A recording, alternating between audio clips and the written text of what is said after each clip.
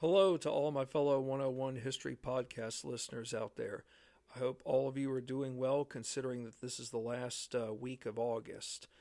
Hard to believe that we are at this point, but it is here whether we like it or not. I don't say that in the wrong way, but as I've said before, that too often time moves by very quick, and it's up to us as individuals as to how we choose to exercise our time to the best of our ability. So I figure that, hey, I've got the time. Why not podcast, but why not be back on the air right now?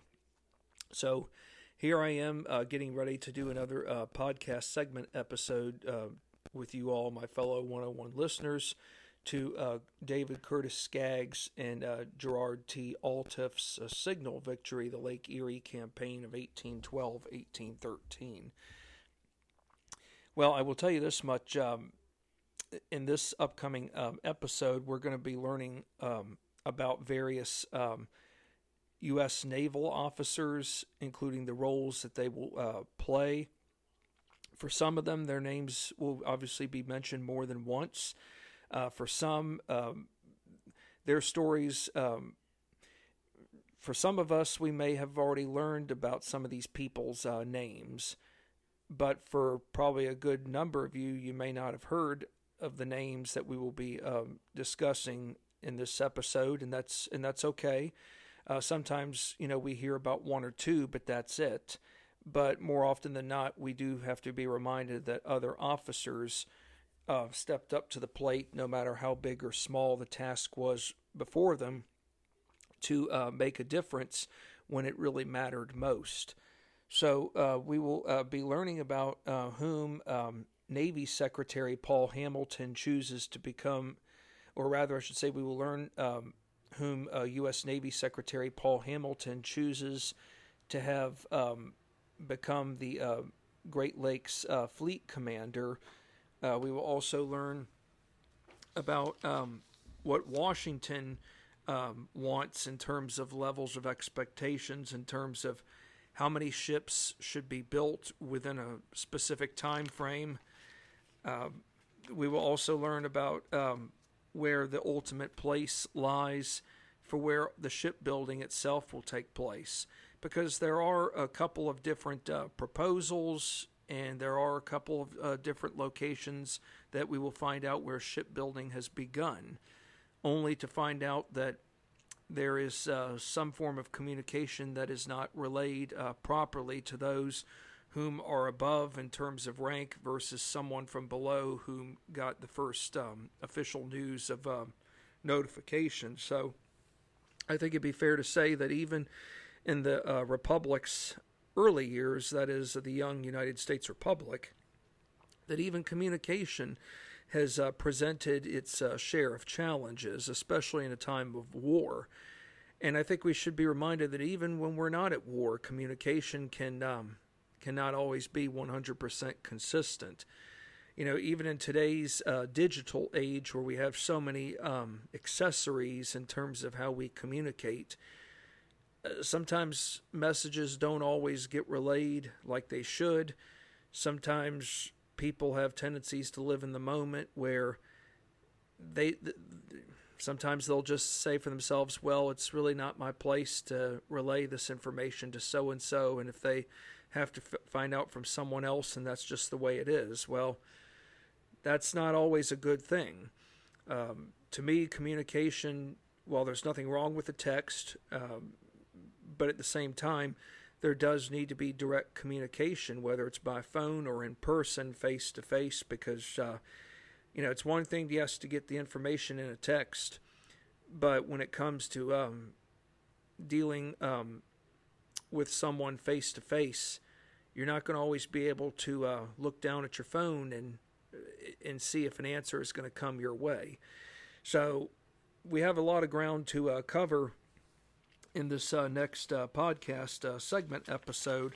But before we begin the episode, I will just say once again that I want to thank all of you, my listeners, for just, showing interest in what I've been able to present to you all, not just right now, but really in a sense over the last 3 years. And I'm not saying this to flaunt, I'm not saying this for attention. I say it because, with all that's going on in the world, yes, we do need to be reminded that there is history that needs to be taught. And while, yes, some history is not always pretty, we still have to be reminded that, number one, it happened, the incident. Secondly, we need to be reminded that there's always potential for an incident to occur that might bear resemblance to what happened in the past. And third, we need to do everything there is to the best of our abilities to learn about the incident so that it doesn't happen again, not only in the present, but down the road in the future. I got something in the mail the other day from the Jamestown Yorktown Foundation, and I went about writing a check to the foundation. I do that usually once or twice a year because I do believe it's important to support a foundation that not only that's not too far from where I live and where my wife and I can visit, but secondly, it's important to be able to provide what you can, because it's more than just telling history. It's more than just seeing exhibits and artifacts. It's really about educating the greater public, not just for the present but future generations. And I'm not trying to sound negative. I'm not trying to talk smack or get it into anything political, but it did disappoint me to hear that a number of people in the United States don't know as much about their history like they should. However, I am very, very delighted to know that a good number of my listeners are from the United States, 90%. So I want to thank all of you whom have been listening, whom live in the United States, and whom have been avidly listening to my podcast, Book Topic Discussions. I want to thank you, and I hope that you all continue to listen to what I have to present to you all, as well as getting the word out to others. And for all the other nations out there, I mean, I'm in 70, besides being in the United States, I'm in 73 other nations, so that gives me a total of 74. I'm not trying to brag or flaunt, but I do feel as though I have been able to make a difference, and the goal is to continue to do that. But I want to thank all of you for making this happen. So continue to listen, continue to get that word out, and continue to realize that no matter where we go in terms of these book topic discussions, that we can still learn something that is worth the time and energy to learn about, that's relevant, and take it into a setting that where you can pass on history to those whom have some knowledge about the subject but don't have as much as they did previously. So anyways, I think it's fair to say that we better get this show on the road with this podcast episode segment to a signal victory, the Lake Erie campaign. So let's embark on our leadoff question for this episode. Whom did Navy Secretary Paul Hamilton select to become the Great Lakes Fleet Commander? Some of you may know this guy's name. I have heard about his name before, but for those of you who don't know his name, he happens to be known as Isaac Chauncey. Last name spelled Chauncey. So when Isaac Chauncey is selected to become the Great Lakes Fleet Commander, his rank is that of captain. What I found unique about Captain Isaac Chauncey is that he has advantages to his side based upon his experiences in the Navy, but he also has some areas that he's not strong in. However, he has enough experience to make up for whatever he's not proficient in. So, although Captain Chauncey lacked sufficient experience regarding combat operations, that is, engaging in actual warfare, Captain Chauncey made up for it based upon his overall experiences when it came to ship construction and maintenance, that is, the maintenance of the ships. given he had previously overseen the New York Navy Yard. I bet many of you all are very familiar with the New York Navy Yard. And as a matter of fact, folks, the New York Navy Yard was first built in 1801, the same year that Thomas Jefferson became the United States' third president. The New York Navy Yard, folks, didn't become officially used until 1806, just a couple of years after the Lewis and Clark expedition began, and 1806 was the same year that the expedition itself was coming to an end. The New York Navy Yard, folks, was in full use from a military standpoint from 1806 to 1966. So, folks, that's almost 60 years from the time that it ceased to no longer be of use for the military. The New York Navy Yard is located in Brooklyn, and about 9 years ago, folks, in 2014, it was added to the National Register of Historic Places. So what exists where the New York Navy Yard was running so strong for 160 years? Well, I can tell you this much: it's not desolate. Nowadays, the facility houses industrial and commercial complex. It houses industrial and commercial complex facilities run by the New York City government pertaining to non-maritime affairs. So it's good to know that it's not sitting desolate. Although structures have come and gone, at least we can say that that the area is not desolate, but nonetheless it's a good reminder of what once existed for about 160 years. Captain Chauncey's experiences, that is via shipbuilding from New York Navy Yard, would be paramount in going about constructing naval bases at Lakes Ontario and Erie. So remember, folks, we can't put all of our eggs in one basket here with putting just one naval base at one of the lakes. We have to have two naval bases. And it's smart. I mean, for one, Ontario and Erie do connect with one another. Now, at this time in 1812, we haven't gotten to that point just yet with all of the Great Lakes being able to be connected to one another. But Ontario and Erie do border one another. Now, whereabouts did government officials want Captain Chauncey to concentrate his energies on lake-wise? Lake Erie. Leaders in Washington, D.C. saw control of Lake Erie being an upper lake essential in going about retaking Detroit via ground journey to protecting all settlements along the lake's southern shores from Indian and British raids.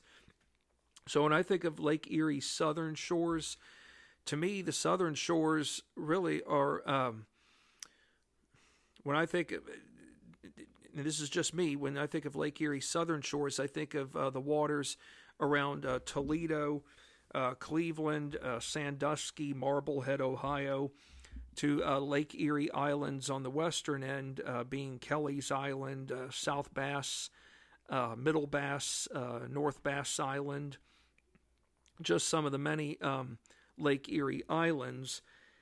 But I could see why the government needs the southern shores of Lake Erie to be essentially protected, because if they're not essentially protected, then they are going to be all the more vulnerable to Indian and British raids coming from the north, most notably the Michigan Territory. The Navy Department placed high expectations on Captain Chauncey, as officials in Washington expected multiple vessels be built within a short time frame. Well, when I think of multiple vessels, it might be fair to say we're talking a dozen vessels at best, or just over. And, you know, it's one thing to want to meet a guideline within a short time frame, but the bigger question is going to be, do you have the manpower to be able to go about building, say, a dozen or more vessels, say, within a month's time? Well, Captain Chauncey what he's got going for him now is that he's stationed in between Sackett's Harbor, New York, on Lake Ontario, along with Buffalo on Lake Erie. And I bet most of you probably aren't familiar with Sackett's Harbor. My wife and I, when we went to up into New York State 3 years ago, we vacationed in New York State's Thousand Islands region. What's unique about the Thousand Islands is that it was considered to be the first getaway destination for the rich or the elite in the greater American society in the post-Civil War era. When I think of those whom were able to travel to the Thousand Islands, most notably starting around the time that the post-Civil War era would have begun, or what we think of as Reconstruction, I tend to think of men like George Pullman, whom was responsible for designing the Pullman rail car. Yes, George Pullman was a very, very frequent visitor to the Thousand Islands. Matter of fact, those whom vacationed in the Thousand Islands represented new money. They came from places like Pittsburgh, Pennsylvania. They came from Cleveland. They came from Detroit. They came from even from New York City, believe it or not. And they would have come even from Northwest PA, Erie as well. So the Thousand Islands definitely represented a good portion of the Gilded Age that went from 1870 to 1915. And if you do get a chance to visit, it's very well worth the time and energy. My wife and I would go back there in a heartbeat. If you visit, most notably, Bolt and Singer Castles, you definitely have to get a tour of those castles. Those castles are just beyond phenomenal. And in case some of you are wondering, why do they call it the Thousand Islands region? Well, I can tell you this much, folks. Thousand Island dressing got started in the Thousand Islands region. The region is north of Syracuse, starting in Watertown and making its way all the way into St. Lawrence County, which is home to villages such as Messina and Ogdensburg. But yes, the Thousand Islands. One story has it that that all the relish bits in the dressing represent all of the islands. Believe it or not, folks, they know that there are a total of 1,864 islands in the Thousand Islands region of New York. And in order for an island to be an island, it has to stay afloat 365 days a year, and it must be surrounded by one or more trees at best. So there are a lot of small islands along the St. Lawrence River, which is the major riverway for the Thousand Islands, and there are lots of small islands along the heart of the St. Lawrence River. So anyway, Sackett's Harbor was a vital post on Lake Ontario. And it just so happens, folks, that a lot of construction went about taking place along Lake Ontario in terms of building a fleet, or what we call a flotilla. So construction along Lake Ontario went much smoother, given, for one, a shipyard at Sackett's Harbor got built, resulting in around, get this, folks, 3,000 workers building an assembly of warships. 3,000 workers, all in Sackett's Harbor. And I'm sure some of you are thinking, where in the world are you going to find lodging for these 3,000 people? I mean, I can tell you, Sackett's Harbor is a small little village in today's time, and it is very well worth visiting. It was incorporated back in 1801, the same year that Thomas Jefferson became president. Sackett's Harbor is named after Augustus Sackett, whom was a well-known New York businessman, financier, and oversaw construction of the New York Central Railroad get built. So, yes, you've got 3,000 workers in Sackett's Harbor. They are building an assembly of warships. The majority of these workers, though, came from New York City. As for Lake Erie, while there's a lot of progress going on at Sackett's Harbor on Lake Ontario, Lake Erie, on the other hand, is lacking sound footing, largely in part because officials, or I should say government officials, aren't 100% sure as to where the upper base unit needs to be built. They've got to figure this out here soon, because the last thing they don't want to risk is the British launching a surprise attack on Lake Erie, and then government officials are scrambling to defend whatever they can defend, so that we don't lose any more men, that we don't lose any more than what has already happened. Let's put it that way. Whom did Captain Chauncey turn to for determining the proper site on Lake Erie where boats and vessels got built and repaired? His name is Lieutenant Jesse Duncan Elliott. Well, Lieutenant Elliott earned the eventual right or duty in overseeing construction of the U.S. naval fleet on Lake Erie. The tasks that he partook in started out from purchasing vessels, equipment, accessing timber to build half a dozen gunboats. So we're talking about 6 gunboats, folks, including living arrangements for nearly 300 men. Man, I tell you, finding living arrangements for nearly 300 men, that's challenging. There might be a tavern or two nearby, but those taverns alone can't accommodate 300 men. They might be lucky if they could accommodate 15 or 20, depending on the size of the tavern and how many rooms the tavern keeper himself owns, or has to rent out, to say the least. So not only does Lieutenant Jesse Duncan Elliott have to oversee living arrangements for nearly 300 men, he has to go about ensuring that a building, or I should say a makeshift magazine or a temporary storage facility, can be constructed to where all essential provisions are secured so that they don't fall into the hands of the enemy. So it's one thing, yes, to build a fleet, but you also have to have living arrangements for those whom are going to partake in the building of the vessels. And you also have to have a magazine house. And now we're not talking magazines, folks, but for your essential provisions like your gunpowder, your muskets, rifles, anything else that you know is essential that you do not want falling into the hands of the enemy. Lieutenant Elliott is also instructed with acquiring and sharing information about all British activities on Lake Erie, to reporting statistical figures on U.S. roads, building sites, provisions.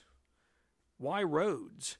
Well, Lieutenant Elliott's got to figure out, hey, where are we going to, what are the best roads available to transport goods that would be coming into Sackett's Harbor? I need to know what roads are available. Remember, folks, in 1812, there is no Erie Canal just yet. Although the New York State Legislature is still debating on an Erie Canal, many in New York want the Erie Canal, but it's not, it's not been officially laid out just yet. In other words, the first stones have not been laid out for constructing the canal, but it still is a dream of many in New York State to get this man-made wonder built. But unfortunately, it will have to wait until this conflict with Great Britain ends. Jesse Elliott, what I found interesting about him is that he was born in 1782, so he would have been born a year after the British surrender at Yorktown. He would have been born a year before the 1783 Treaty of Paris, which officially ended the war. So Jesse Elliott first enlisted in the United States Navy as a midshipman. Now, the United States Naval Academy's mascot, or their name, is the midshipman.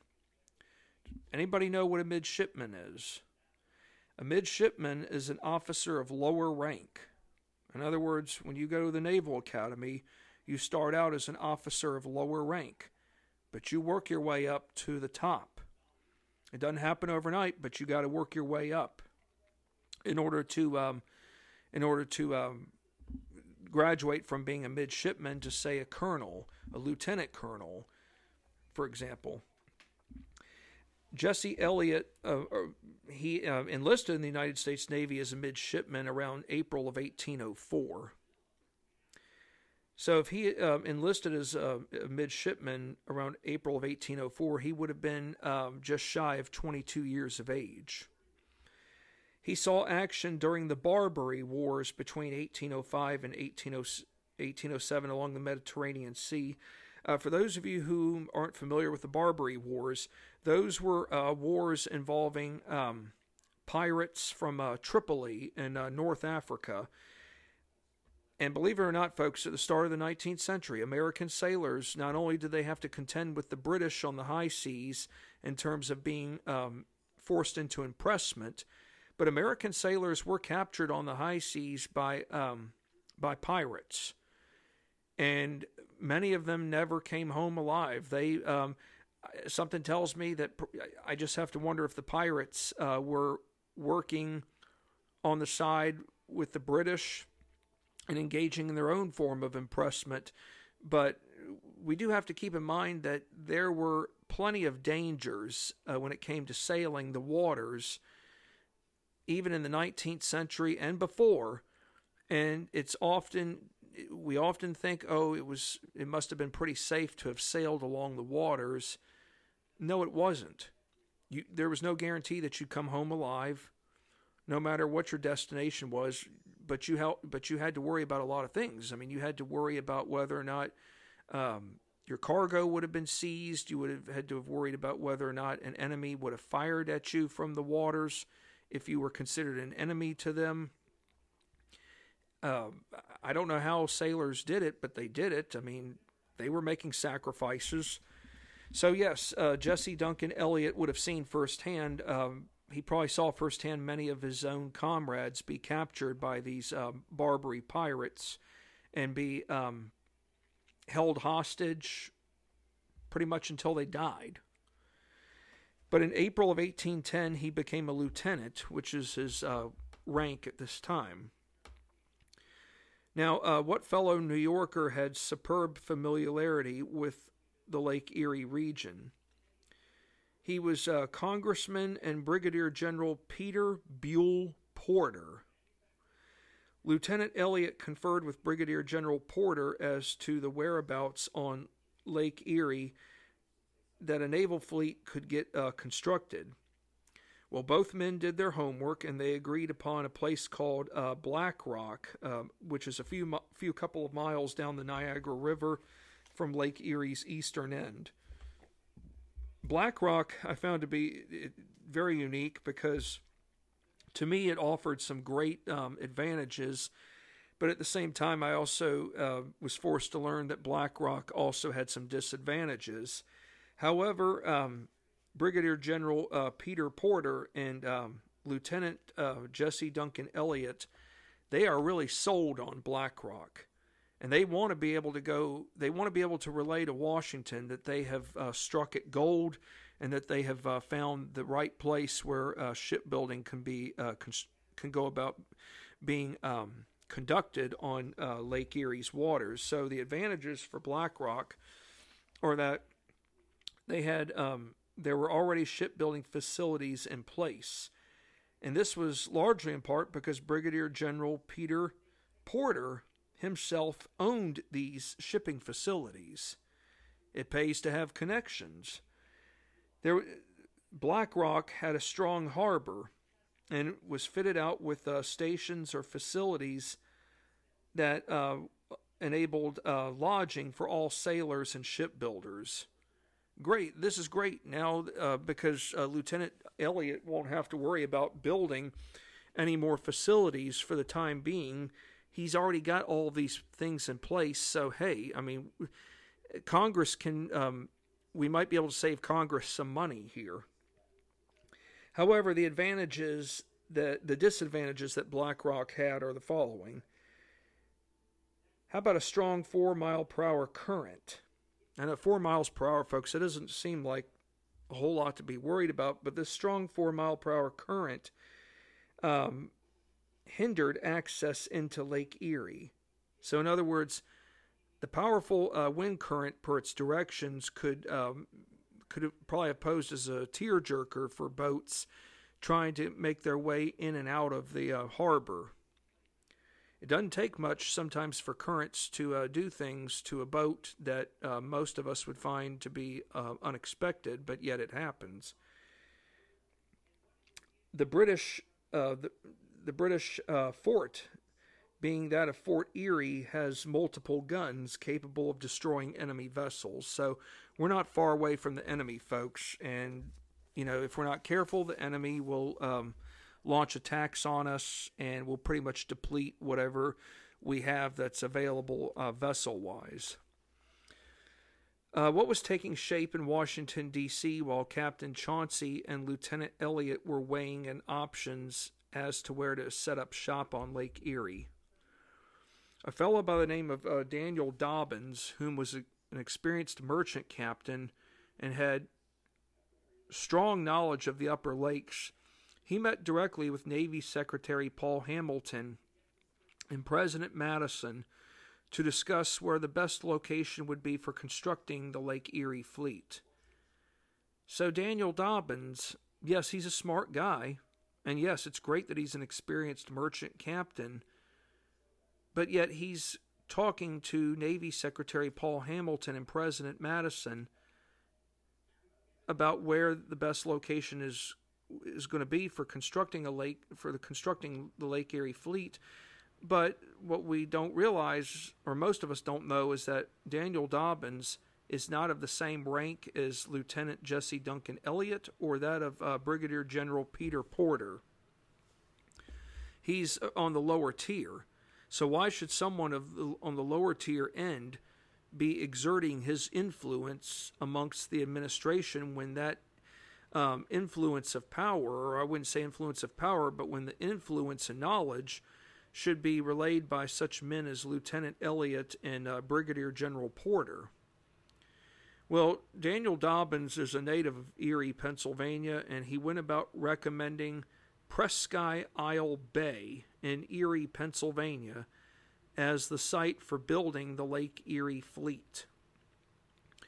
Well, the Madison administration agreed with Dobbins, and because they agreed with Dobbins, they gave him a sailing master post in the Navy, which meant that he would oversee the construction take place at Presque Isle. Now think about it, folks. We don't have any email. There's no telephone in 1813 to call up Peter Porter, or I should say Brigadier General Porter, as well as Lieutenant Elliott, and say, hey, look, we've got a change in plans. We need to notify you all of this.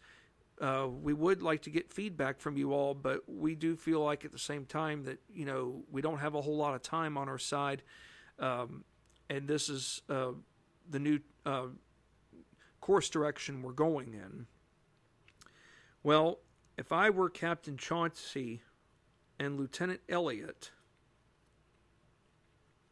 and even that of Peter Porter, Brigadier General Porter, would you be stunned by the sudden change of plans? I would. Well, why would you be stunned by the change of plans? Well, for one, Jesse Elliott and Daniel Dobbins went about writing hostile letters to one another regarding Presque Isle Bay's suitability. Lieutenant Elliott knew Presque Isle Bay did not have strong water depth levels, which meant large vessels would have a hard time coming in and out of Lake Erie. All right, if you were Lieutenant Elliott and you already know this information and you are relaying this to Daniel Dobbins, wouldn't you think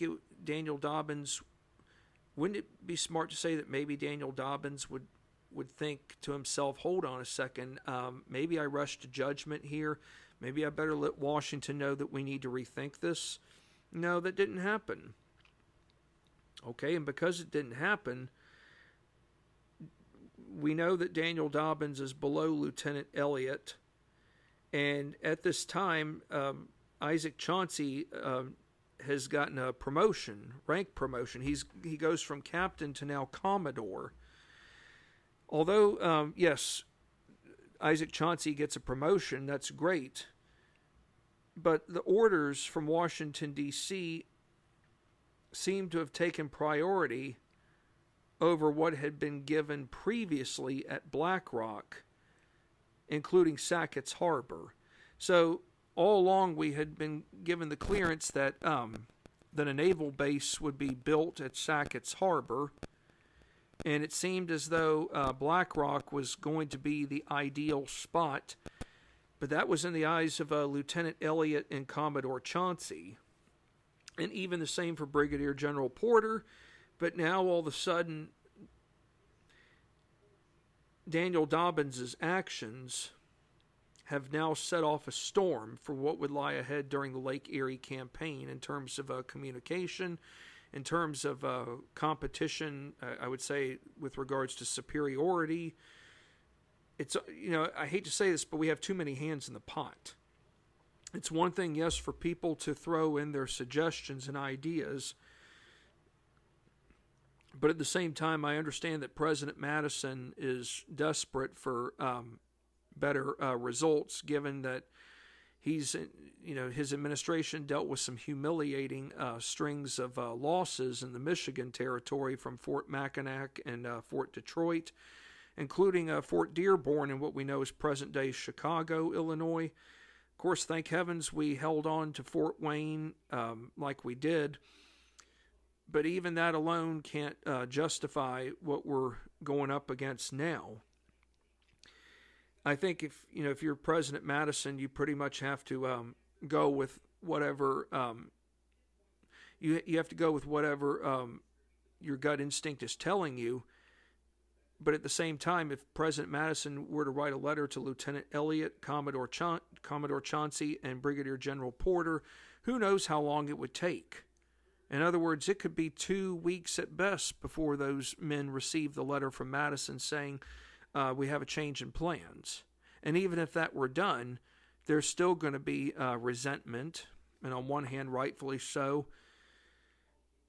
But it just goes to show you that the communication, even at this time, in the middle of a crisis and a time of war, communication is not being properly relayed to all channels. While it is being relayed, it's just that we're going with a man. I don't think there's anything wrong with Daniel Dobbins. He knows some stuff, but I think what the Madison administration should have done was they should have said, hey, look, we need to relay this information to Commodore Chauncey. We need to let Lieutenant Elliott and Brigadier General Porter know what's going to change, and that we need one or maybe two of them to come to Washington immediately, or bring an officer below them to come, so that we're all on the same page. But then again, we don't have a whole lot of time on our side, so sometimes these decisions have to be made at a split moment's notice. And yes, it's going to mean upsetting some officers on the higher end of the rank status, but if you know that you have to get something resolved and you don't have the time on your side, then you got to go with it. Despite issues involving communications from Washington, D.C., what did Lieutenant Jesse Elliott go about conducting come October of 1812? Now, this is what I find to be very daring and very bold and rewarding on the part of an officer who knows that, look, we can't expect to go into a hardcore battle tomorrow with the British, because if we do, we may not come away with a navy intact. But we've got to do something to shake them up.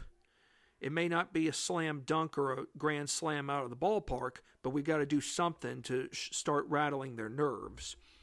So on October 9th of 1812, Lieutenant Elliott, along with Army Captain Nathan Towson, led a joint expedition with 50 sailors and 50 Army regulars, resulting in a surprise capture of 2 British brigs, being the HMS Caledonia and HMS Detroit, both of which were anchored at Fort Erie.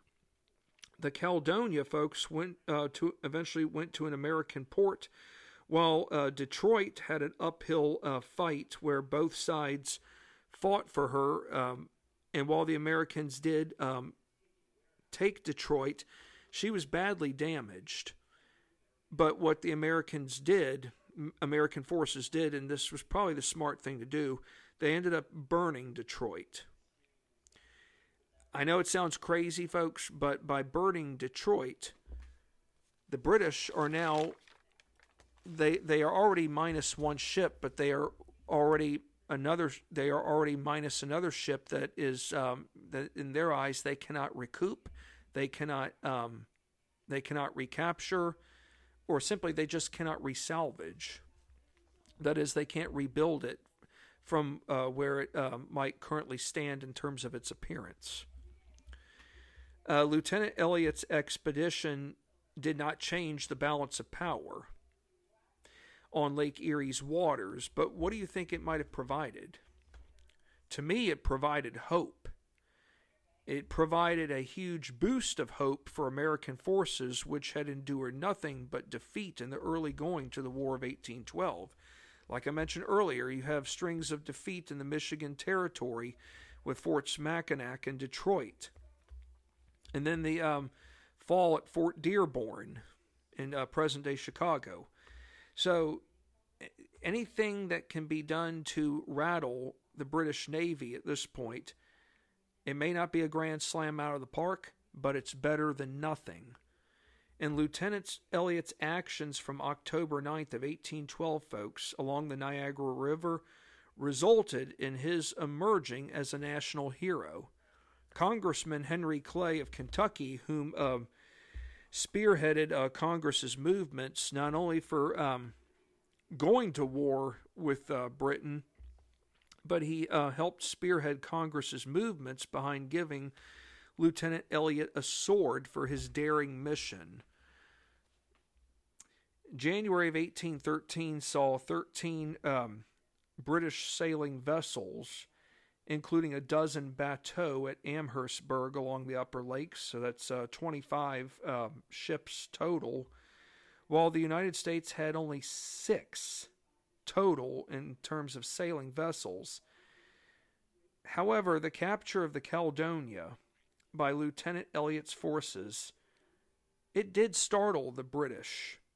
It startled British Major General Sir Isaac Brock to the point where his forces now started paying more attention to the United States Navy on the Upper Lakes. In other words, Isaac Brock now might be in for a rude awakening, and now he's beginning to realize that, well, maybe the United States does have a force that we need to reckon with. Their army is weak, but I'm not so sure about their Navy. And folks, early on in this war, the Navy is going to be the one that is saving us. I know this because USS Constitution, a.k.a. Old Ironsides, scored a couple of unprecedented victories along the waters. I know that she defeated a British vessel known as HMS Gruyere, and that did send shockwaves into the halls of Parliament, as well as to British war officers, not only in the United States along the Great Lakes waters, but it sent shockwaves to King George III, as well as to cabinet members of Parliament. So, in that, yes, here this country, the United States, whom declared her political independence from us 30 years earlier, now all of a sudden has a navy. Here we are impressing her men left and right, but yet now they are putting up a fight with us. They are actually beating us on the waters. So, to me, this is a huge shakeup. If you are someone, say, like Major General Sir Isaac Brock, now you have to wonder, what can I do to keep the advantage to my side, to where I can let the United States Navy officials know that, okay, yes, you may have had your moment of glory, but we'll see who really has true power on these waters. Now, during the early start or the beginning of 1813, whom did Commodore Isaac Chauncey appoint as commander of Lake Erie? How about Oliver Hazard Perry? Oliver Hazard Perry, folks, when he attains the title of Master Commandant, or the title rank of Master Commandant, he did so before he even reached the age of 30. He was born on August 23rd of 1785, 2 years after the 1783 Treaty of Paris was signed, officially ending the Revolutionary War. He was born in South Kingstown, Rhode Island, into a prominent naval and political family. He is the son of Captain Christopher Raymond Perry, and older brother to Commodore Matthew C. Perry. And on April 7th of 1799, Oliver Hazard Perry began his official naval career as a midshipman at age 13. Folks, can you imagine, for you men out there, I should say, can you imagine if you were in Oliver Hazard Perry's shoes and you began your career, your life's work at age 13? Well, you have to keep in mind, folks, children didn't live to be old back then. So when they reached the age of 10, as I've said many of times before, and I'll tell you again, that when children reached the age of 10, they really were considered adults. Many had believed that if a child lived to the age of 10, that he or she had successfully fought off prevalent diseases that were known to strike children at very early ages, given that there really weren't any vaccinations out there to cure such things of the day like smallpox, typhoid fever, yellow fever, measles, mumps, stuff that can, for the most part, can be cured today, but maybe not so eradicated, with the exception of smallpox. Smallpox was eradicated worldwide back in 1980. But I can't imagine being in Oliver Hazard Perry's shoes at age 13. He begins his official naval career. He goes aboard the USS General Greene, which his father commanded. As Perry got older, he served in the Barbary Wars between 1801 and 1806. In 1802, the same year that the United States established its first official military academy institute of learning, being West Point. In 1802, Oliver Perry became a lieutenant. He would go about directing construction of gunboats at Newport, Rhode Island. Of course, when I think of Newport, I think of all those famous mansions that lie along the, I think it's Narragansett Bay, that the mansions at Newport that were so heavily, that were very well known, most notably during the Gilded Age, that went from 1870 to 1915. And many of those mansions are still there, from what I've been told. Besides supervising all shipbuilding activities along Lake Erie, what else was Oliver Perry interested in pursuing? How about fighting and construction, given he was promoted Master Commandant in September 1812? Although Oliver Perry was the lead supervisor of all shipbuilding work on Lake Erie, an opportunity for combat action presented itself available at Fort George along the entryway of the Niagara River. Perry joined up with Commodore Chauncey and Daniel Dobbins via a 4-oared boat northward to Buffalo. Well, it seems as though Commodore Chauncey and Daniel Dobbins are putting aside their differences to work for the common good, and this is a good thing. At Lake Ontario, Perry became persuasive in overseeing both the Army and Navy commanders proceed forward in an all-out assault on Fort George to be conducted by Colonel Winfield Scott's troops. The American Army, by this point, folks, stands around 4,000 per regular infantry.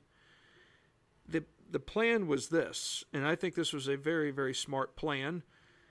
The forces were to be divided into 4 units, or I should say groups, with each landing in succession of the other.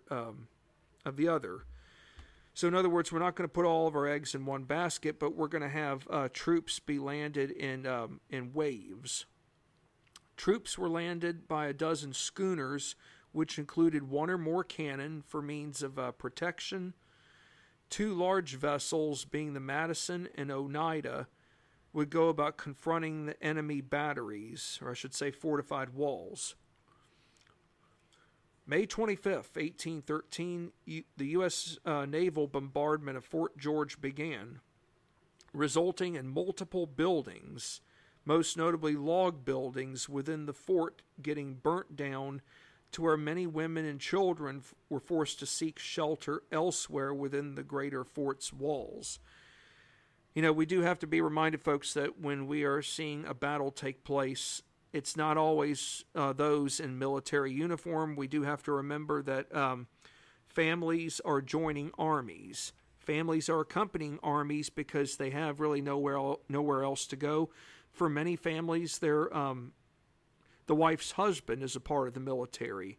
On the other hand, if the wife's husband has passed away, say from a previous battle, or died from, say, disease, or died from his wounds, then the wife and her children would be allowed to, as long as they met, say, the government requirements, they would have been allowed to have met, or they would have been allowed to have been a part of the greater military unit force. It would have required the wife or the widow to take on such duties in the military unit, such as changing out the bed sheets, washing laundry, perhaps being a cook, doing whatever tasks there were, not only to support herself but that of her children. So in other words, yes, she may be considered destitute, she and her family are, but their state of it might be fair to say that their state of destituteness, if that's even a word, I don't know if it is, so correct. So if it's not, then pardon me for mentioning that. But if their state of disparity wasn't so bad, if that's a more better way for me to label it, is that if yes, it'd be one thing for a mother and her children to be destitute, but if the mother is allowed to work in the military and perform an assortment of duties that would not only go towards supporting herself and that of her children, then she would be a little bit better off than what she would have been previously. So yes, we do have to be reminded that battles are not only involving just the soldiers, but they do involve those families that are looking for shelter because they have nowhere else to go. If they stay behind, they could be victims themselves. So yes, many women and children have sought shelter elsewhere within the greater fort's walls. Now, Brigadier General John Vincent, whom was the lead commander of the British forces on the Niagara River, he had 1,000 regular soldiers under his command. He knew that an assault on the fort was coming, but yet he just did not know what direction it would be arriving from. So if you don't know what direction it's arriving from, it's just, you're really in a bad place. I wouldn't say you're in a bad place, you're really stuck between a rock and a hard place. But what he does do with the short amount of time that he has is that he goes about placing the majority of his regular soldiers along the Niagara River, thinking that that's where the enemy's going to strike, right along the Niagara River. But it's going to be the opposite. May 27th, U.S. Army and Navy forces go all out with assaulting Fort George, inflicting heavy losses. Oliver Perry, going forward, was able to relocate multiple armed schooners from Black Rock, being at Buffalo, now further onto Lake Erie. So yes, Black Rock being not far from Lake Erie, um, Oliver Perry, folks. Yes, we might think of him as being at one battle that we have been told for years, but what we do have to be reminded is that he was doing other things that will lead up to what happens in September of 1813. And so Perry's leadership here, folks, by persuading, how do I say it? By devising the plan that he did in terms of persuading, by being persuasive and overseeing that the Army and Navy, their commanders, go all out in an assault on Fort George, that was very bold. Had Perry not exercised solid leadership, considering he was not the lead commander, but given that he had not taken the initiative to do this, maybe we would have seen a different outcome. So it's fair to say that even at the Battle of Fort George, that Oliver Perry was at the right place at the right time to help make a difference for the commanding officers above, most notably being Colonel Winfield Scott, including Commodore Isaac Chauncey. Well, that wraps it up for this podcast segment episode to a signal victory. But when I'm on the air again next, we're going to be learning about the Royal Navy coming to the lakes. We're going to learn who becomes the official commander, that is the official British commander of the Upper Lakes. We will also be learning we'll get into learning about building and manning the fleets. Well, thank you for your time as always, and wherever you all may live, continue to stay safe. Take care.